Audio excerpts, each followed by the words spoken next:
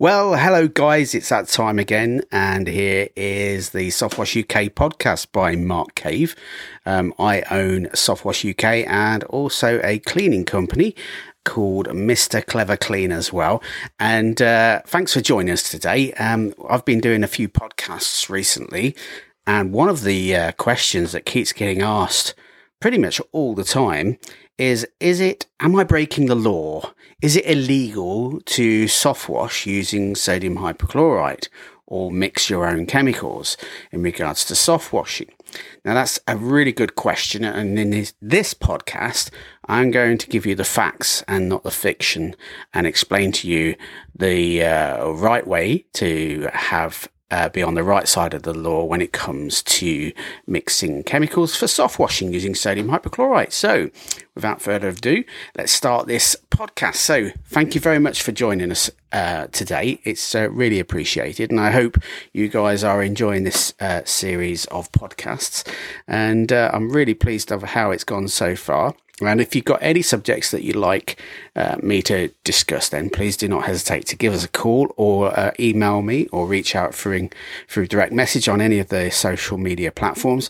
And I'll gladly do my best to give you as much information as I can and probably feature one in a podcast. So, good question, isn't it? Are we breaking the law? Well, if you listen to some of the manufacturers out there, then basically you're going to go to prison and it's against the law and you're going to get fined and you should never be doing anything like this at all, and you're only allowed to use their products to soft wash. So I'm been soft washing many years now. So the first thing that I should point out, that obviously everybody has their own opinion. And you're going to get that in this industry, and a lot of opinions of how to do things in certain ways and, what's what. But the reality is, it's important to be factual here. So first of all, my first point I will put out here is there has been not one single prosecution here in the UK for using sodium hypochlorite to clean and sanitize an indoor or exterior surface. Now, I mentioned the indoor part because obviously there are hundreds of thousands of domestic cleaners, both commercial and domestic cleaners, who would take sodium hypochlorite in the form of bleach, put it in a bucket, squirt some surfactant in there, some soap, and then add water to it, and then mop the external surface or internal surfaces to clean and sanitize the surface and kill any of the bacteria and germs, etc. And this has been going on for millennia, many, many years now. And it's something that is commonplace. In fact, everybody who uses, for instance, Domestos bleach here in the UK, but I know there's alternatives to that like Clorox or something like that in America as well. If you've ever used any of these bleaches in your home, in a domestic environment, I'm sure you have used a dish soap and mixed with that as well. Now, if you believe some of the suppliers and manufacturers out there who are trying to push their particular buyer side, they will tell you that it's illegal to mix sodium hypochlorite with anything and you're breaking the law. And that simply is not true. And let's get this straight from the start. That is a fiction. That doesn't exist, and it's not against the law to mix chemicals. Otherwise, for instance, when we were back at school in chemistry, we would have been up against the court being done for mixing chemicals. So let's be clear on that for a start. Now, sodium hypochlorite is typically used when we use it for soft washing here in the UK, as it's the most effective for removing the black spots and the black lichen stains that are available on the external surfaces. Now, the manufacturers that go around saying that it's illegal are coming from a point of view in regards to biocides. So if a manufacturer should take chemicals and then ask to have them registered as a biocide through the Health and Safety Executive, then they have a legal duty to make sure that their chemical is has the correct label and instructions on there to mix with water. And they, as a manufacturer, if they change that recipe by adding something else to it, then they are breaking a law to the authorization of having that as a authorized biocide. Okay. Now, if you then take their product, okay, and change it with, because it's a registered biocide, and then you put something else in there as well, then potentially you are doing the same thing and you're breaking the compliancy of the label of the instructions to use that product. Okay. However, if you're not taking a chemical, for instance, like sodium hypochlorite, and you're not registering it as a biocide, okay, and you're just using it as the pure chemical that it is, and you add water to it and then you add a surfactant to it, because it's not a registered biocide and you're not pretending that it's a biocide and you have no intentions of using it as a biocide, then there is nothing against the law to do that. So if you want to take sodium hypochlorite and add a good quality surfactant that's compatible with that, for instance, I will little cheap drop of a name here, Clever Wash surfactant into it, okay, and then dilute down with the correct ratio of water, okay, and you want to create your own sanitization soft wash to apply to a surface to sanitize it and kill all the algae and lichens and moss spores, etc., to sanitize that surface.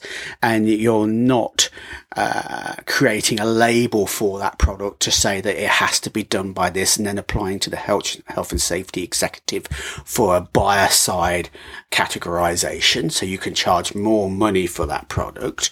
Then there is enough that you are absolutely within your rights to do that, and contractors that can do that, individuals can do that. There is no law that says you can't. Now, what there is in law is to make sure that you are competent with your chemical usage, health and safety, that sort of thing, risk assessing and insurance, and being liable for your actions and taking every precaution to make sure that you protect yourself, but also the environment and anybody in the surrounding areas as well, like the public. Okay.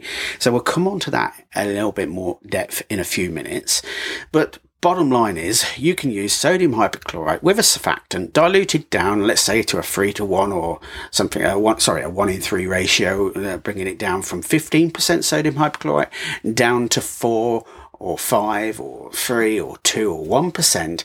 You are quite within your rights to do that, and you will not face any prosecution or anything. Okay. Now, I'd like someone to challenge me on that. If there is anybody out there that has any proof of prosecution to a cleaner who's used sodium hypochlorite to clean a surface, then please produce the evidence. You know, nowadays we can upload that to the internet and it will be all over the place. But up until now, I have not seen any evidence to say that that has happened at any point in the last 10 to 15 years. So you please, if you can show me this, then of course it would be, it will be setting a precedent.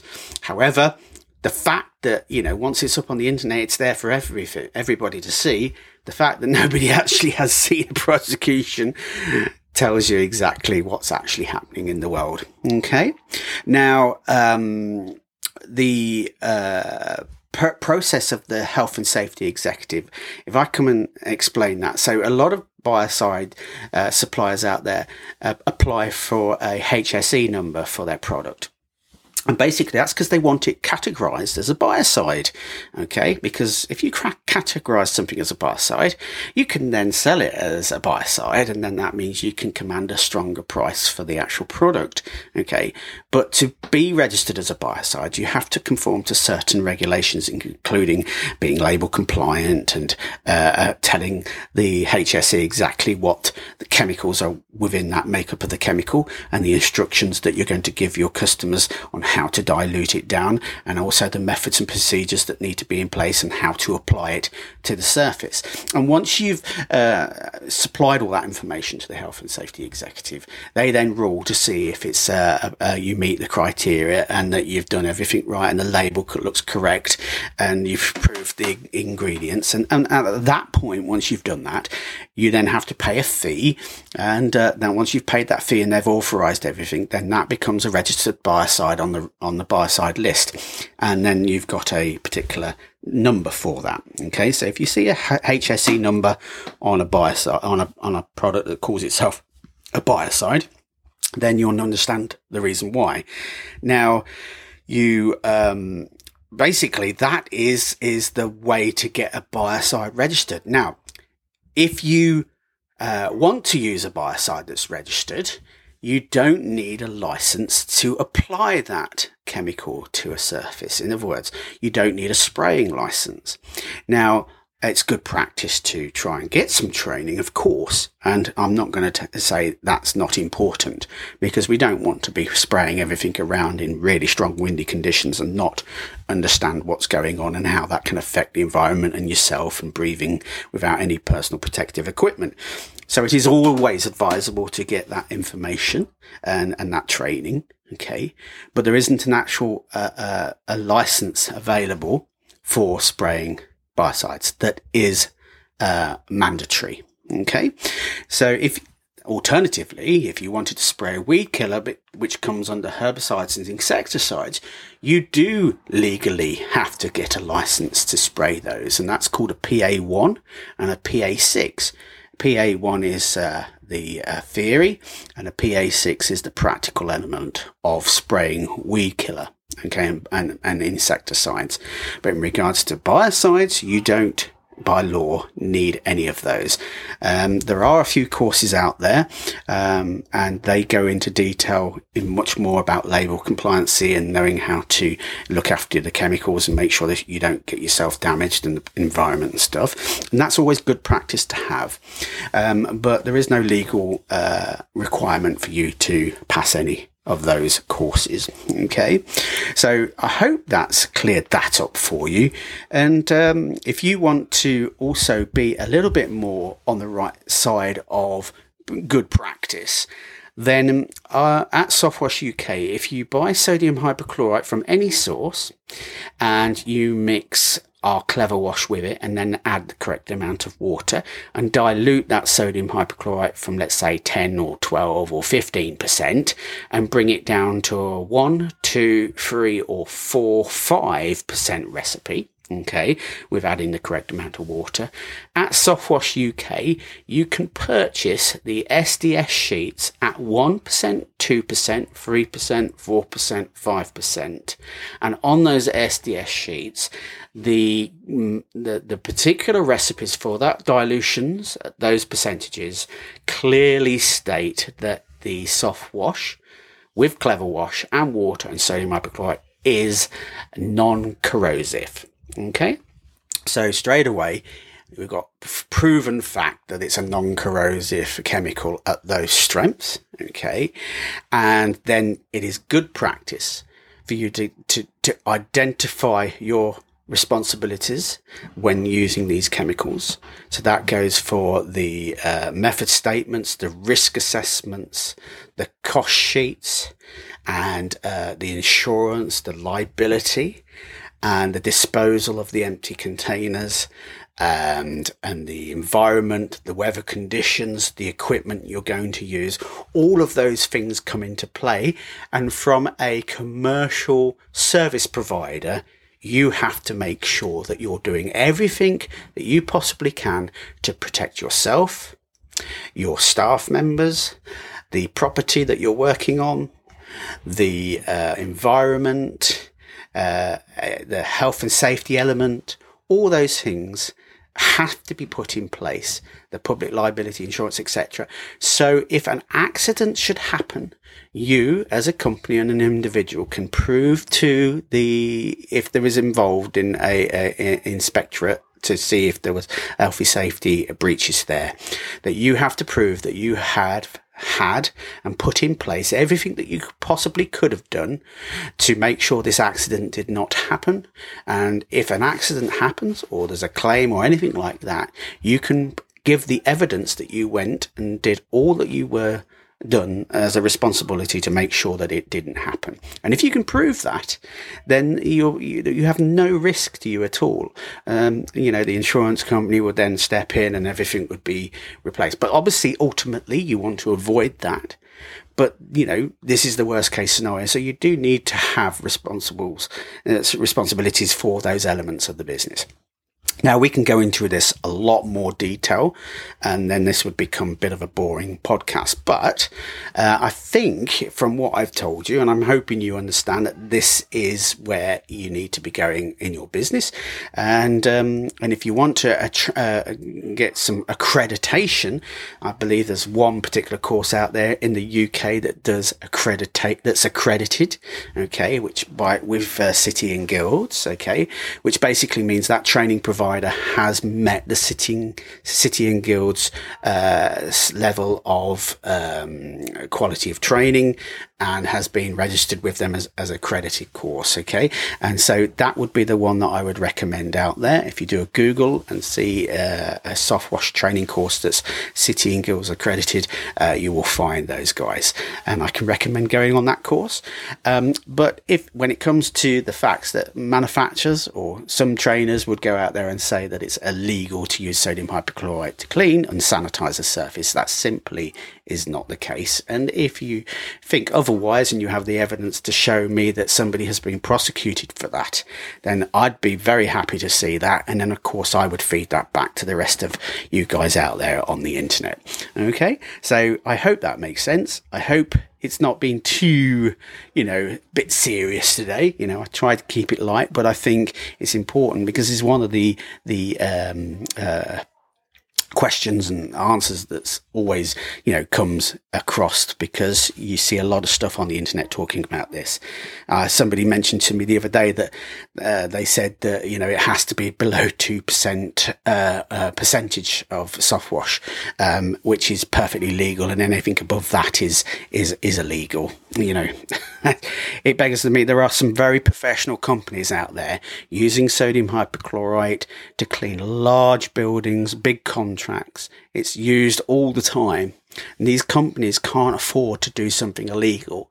And, there are no prosecutions. And, we don't want to break the law, and we're not breaking the law. And for people to say that we are really is unprofessional. If the government wants to bring in some certified training and certificate similar to the PA1 and PA6 that's available through City and Guilds for herbicides and insecticides, and they want to bring in a biocide one of those, then of course, at that point, if you haven't taken that course and it legally is obliged to have it before you can use those on a commercial basis, then of course, if you don't and you start using it without the certificate, then you are breaking the law. But currently, the law in the UK is not asking for that. And until that changes, all you can do is the best you can to make sure that you look after yourself and your customers. So I hope I haven't gone on too much. That's nearly 18 minutes of this podcast already. So I'm going to wind this down now. But anyway, thank you so much. Hopefully from this podcast, you've got a real greater understanding of what is your responsibilities as a soft wash cleaning contractor. And, and you feel a bit more confident in what you do in this industry, and you shouldn't be ashamed of what you do. These brands of people going around saying that you're bleach bandits and, throwing bleach all around and not caring. Yes, there's a few of those individuals, and they're always going to get the hype, and they're only going to get the headlines for bad industry news. But we know as an industry, the majority of you, the overwhelming majority of you, are professional cleaning contractors, and that's how it should remain. So many thanks for your time today. My name is Mark Cave. I hope you've enjoyed the podcast. There's a few other podcasts on my server at the moment, so if you want to listen back to them, you can do. And you can find this podcast available anywhere where you can get a podcast. So I believe it's on Amazon Music, it's on Apple, and all the other different platforms like, there's so many of them, it's hard to keep up, but it's out there anyway. So many thanks for your time today. Hope you've enjoyed the podcast. As I said, I look forward to speaking to you guys. And if there's anything else we can help you at Softwash UK, please do not hesitate to ask. I'd really love to hear your comments. Many thanks then. See you later. Take care and have a great day. Bye-bye.